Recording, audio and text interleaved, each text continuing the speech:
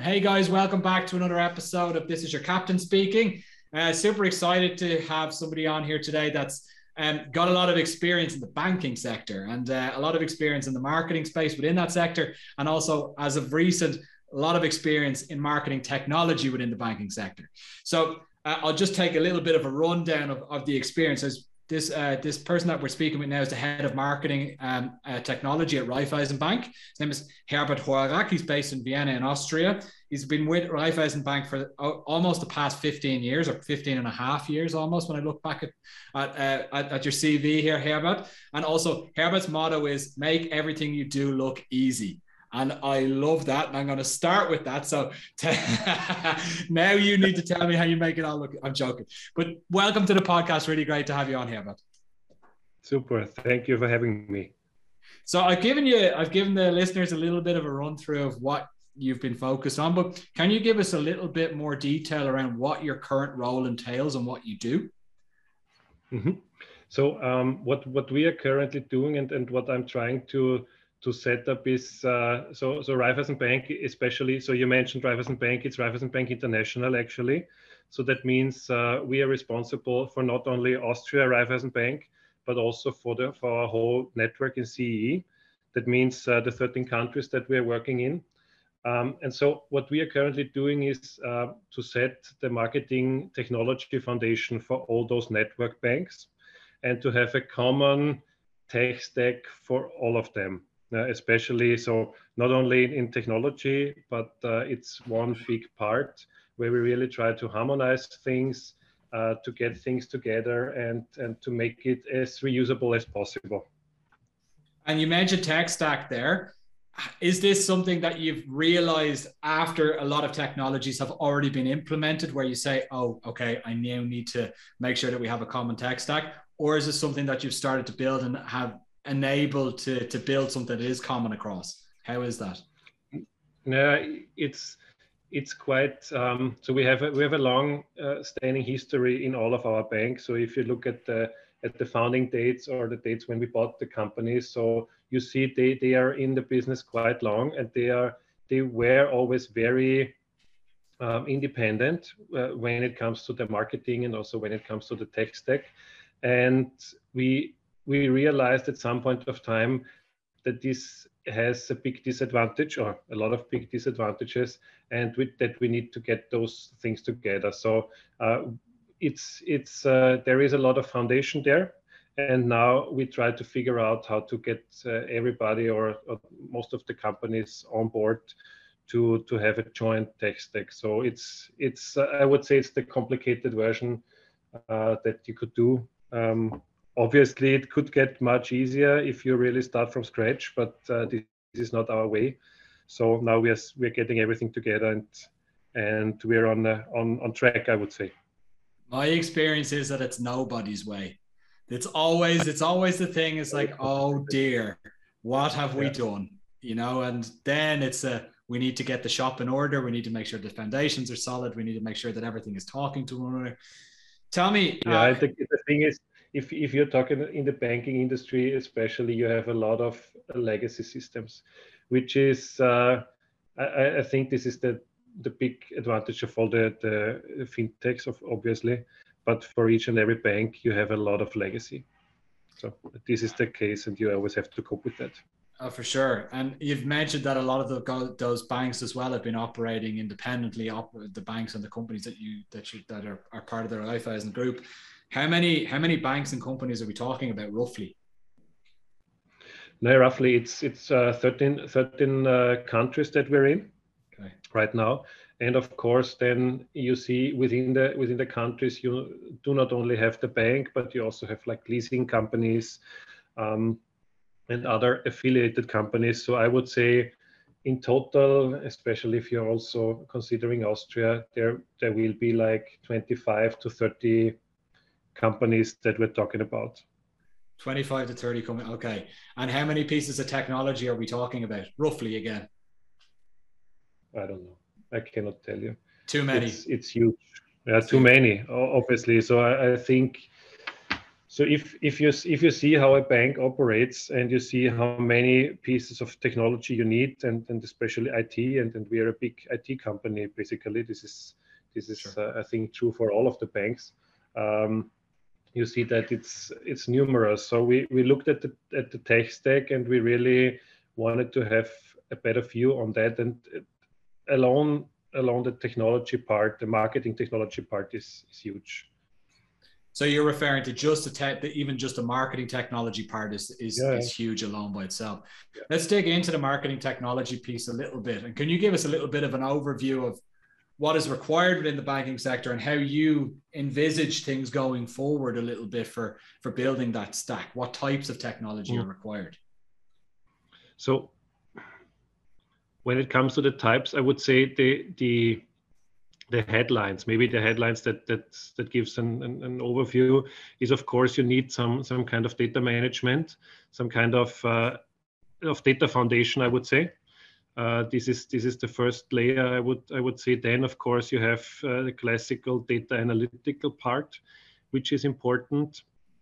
Then we are also operating. I call it this is the omni-channel management part that we're having as a third layer. Then you have this whole orchestration part when it comes to CRM, when it comes to, I don't know, content management systems, campaigning systems, and so on. And then we also want to dig into another field that is for us called the marketing resource management, where it's really about everything that you need to get the marketing material to the right place at the right time. So this is more an internal thing. This is not so much referred to the customer, but this is something that we also need to be as efficient as possible. Very interesting. It's good that you mentioned marketing resource management, as this is what Marmine does, but we won't get into that here. But I'm interested in digging into it because there's quite a bit. So just to summarize, you've got your data layer, you've got your analytics layer built on top of the data. Then you've got your omni-channel, let's call it understanding which channel to send which message at the right time, sort of personalization. And then you've got the orchestration of actually delivering that message, right? Mm-hmm. Now, there are many platforms that claim to be able to offer all of those in one, right? I say claim because typically you've got the larger cloud platforms that are typically acquisitions of many different companies that offer some level of what you've just mentioned there, and they've tried to plug them all together and then say, here's your one solution that is built for all of the below. How are you building that stack? Are you looking at individual pieces of technology to solve each of those different needs? Are you looking for one to solve many? How's your view on that? So I would say it's a mixed view. So we have, on the one hand, we are building a lot on the big providers, obviously, because they offer you a very harmonized stack and harmonized pieces all over the full picture. This is quite helpful. And then you have some individual things that I would say are best in class, and we also try to get those on board. And then is a third layer that is the in-housing of things, where you really try to do things on your own, where you say, okay, with this kind of technology, we don't want to take an external vendor for that. This is especially true for our data foundation, for example. This is where we do a lot of the things in-house. Does that make it difficult then to work in the other layers of what you just mentioned there in the stack, just because you've created your own, you've built something in-house? Yes, it definitely. So you need to find a way how to plug everything together, and all of a sudden you realize that some of the things you want to do you cannot do with the things that you developed, and you need a third party for that. And then when you examine the third party, you realize that they are offering a lot of the things that you have already built, and that you're paying, so to say, you're paying it twice, because you build it on the one hand, and on the other hand, you're acquiring it, although you don't need it. So these are the things that you have to cope with. But in general, yes, this is the decision that the bank takes, obviously. So it's not a decision of marketing only, and of course the implications are broader than just about marketing technologies. So this is only part of the full story. Sure. And you mentioned something interesting there around the decision making. So this is, I would imagine, in a large enterprise like Raiffeisen, to get those decisions signed off, there's a lot of things that need to be taken into account. As you said, it's not just marketing that are influenced by these things or affected by these things. How is the decision making process there to even try to get new technology into the stack? How does that work? Are you presenting it to the board, or what are the steps that you need to take? So we usually developed like a twofold approach. The one is the typical, you have an idea of technology that you might need, then you build up your business case. You start with, not you start, but you present your POC, and then you get it going. This is the one thing. And the other one is that we're currently setting, or we have set up a platform, an internal platform that is called Product as a Service, which is designed in a way that we want to reuse technology and other stuff as much as possible.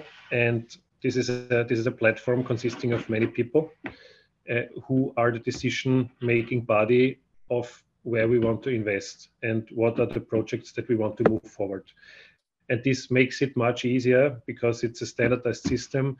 There are standardized rules, and if you comply with that, and if you have a lot of, in our case, network banks attending and willing to reuse the technology, it's much easier to get things going. So we already did it, and we did it for 2 projects, and it was, for such a big organization that we are, it was quite smooth, I have to say. Okay, that's interesting. It's I would imagine you need to be very, very sure of the technology that you want to go with and present out, because all of what you've just mentioned there takes time, right? So if you get it wrong, or if it's rejected, then you need to start from scratch. And I would imagine then that means months of more work rather than just days of more work of research, right? Of course, yeah. This is so. I would imagine for a small company or for a greenfield operation or any startup, it's quite simple. Yeah, you go to the founder and you either get the money to get it going or not. For us, obviously, if you operate with 13 banks, you need to do it very thoroughly. Yeah, so to really get a decision and to get a decision that it has implications for years usually, or at least a year. And that means, so we're talking about 10 to 13 banks. They need their budgets. They need to commit to what we are delivering as a tech stack, and they need to reuse it. Otherwise, it doesn't make sense to move on. There's a lot at stake, a huge amount at stake. Yeah, it's interesting. Yes. Tell me a little bit about your team, Herbert, or the team that are people that you work with in the marketing work. How is that built, and how many people are looking after the stack? Yeah. So the total number of people who are looking after the total stack, I cannot tell you because it's obviously there are people in each bank. So I would imagine if you take out one thing, that is the CMS that we are currently harmonizing, the CMS will have, I would say, 2 to 5 people in each and every bank. And then we also have a team here, developer and a whole team really developing the CMS for the whole group. So this is also a large team consisting of internals and externals. But my team, especially, these are 29 people. So in total, like I would say, like 30. So we are currently hiring. So if anybody of the listeners is searching for a job, please go to our website and see if there is an interesting job, because we're looking for talents and we want to really build something great here. So it is 30 people currently here in head office taking care of that. Sure. We'll put the link to the careers page, by the way, in the description, so that anybody that's interested can go have a look. just in terms of, just because I'm interested, just with time here now as well, we want to wrap up now in a moment. But if you were to talk or look at your biggest gap right now in your tech stack, if you can give it, I don't know if you're allowed to speak about that even, but if you were to look at a gap that you're trying to fill right now, what is your biggest headache, let's say? Yeah. So I would say this is something that is typical, and I mentioned it before, it's typical for big companies. You have a lot of legacy, and you need to find a way how to combine or connect the legacy systems to the modern systems that you want to build upon. And this is what we're currently doing. I wouldn't say it's a headache, but it's a lot of work that you need to do. And this is something that is, in my opinion, it's quite interesting. We're building a layer, um, an API layer between the legacy systems that we have in the countries and with the stack that we are having or that we are building in head office. That means we only do the connection once from our end, and each and every network bank, if they want to use the connection, they just need to build the connection on their end to this layer in the middle, which is a very nice system because it makes our lives much easier, and it's also easier for each and every bank to decide if they need it and how much effort it's going to take. So this is a thing. I guess this will take us.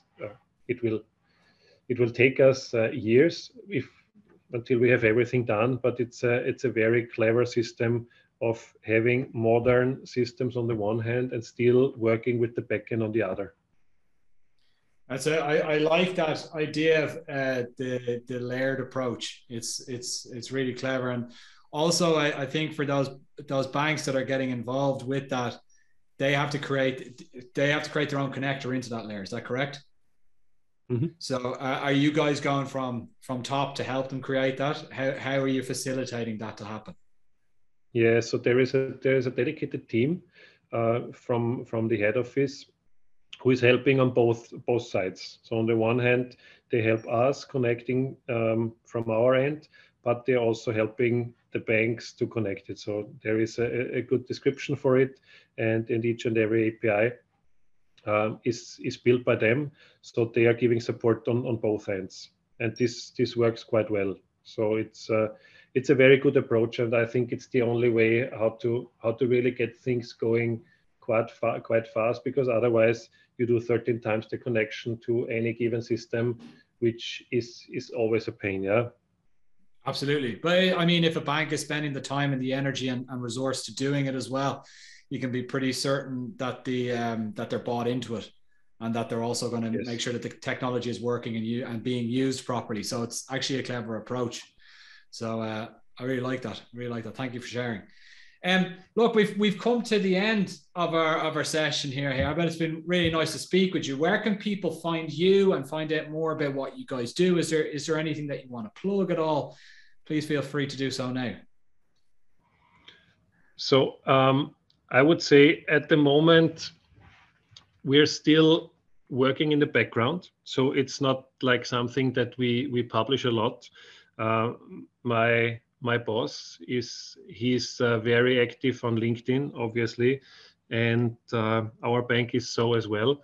But at the moment, we are not posting a lot on marketing technology and what we are doing, because as I mentioned, there are 30 people in my team, so we're just building up. I think there is a lot more to do, and until then, I would say we are staying more in the background until we have a lot of nice showcases to show, and then you will see us much more often. Under the radar right now, but there's some exciting stuff coming. Excellent. Well, Herbert, it's been really, really nice speaking with you. Thank you so much for your time, and hopefully we get to speak again. And guys, this has been the next episode of This Is Your Captain Speaking. It's been really great having everybody here, and see you next week.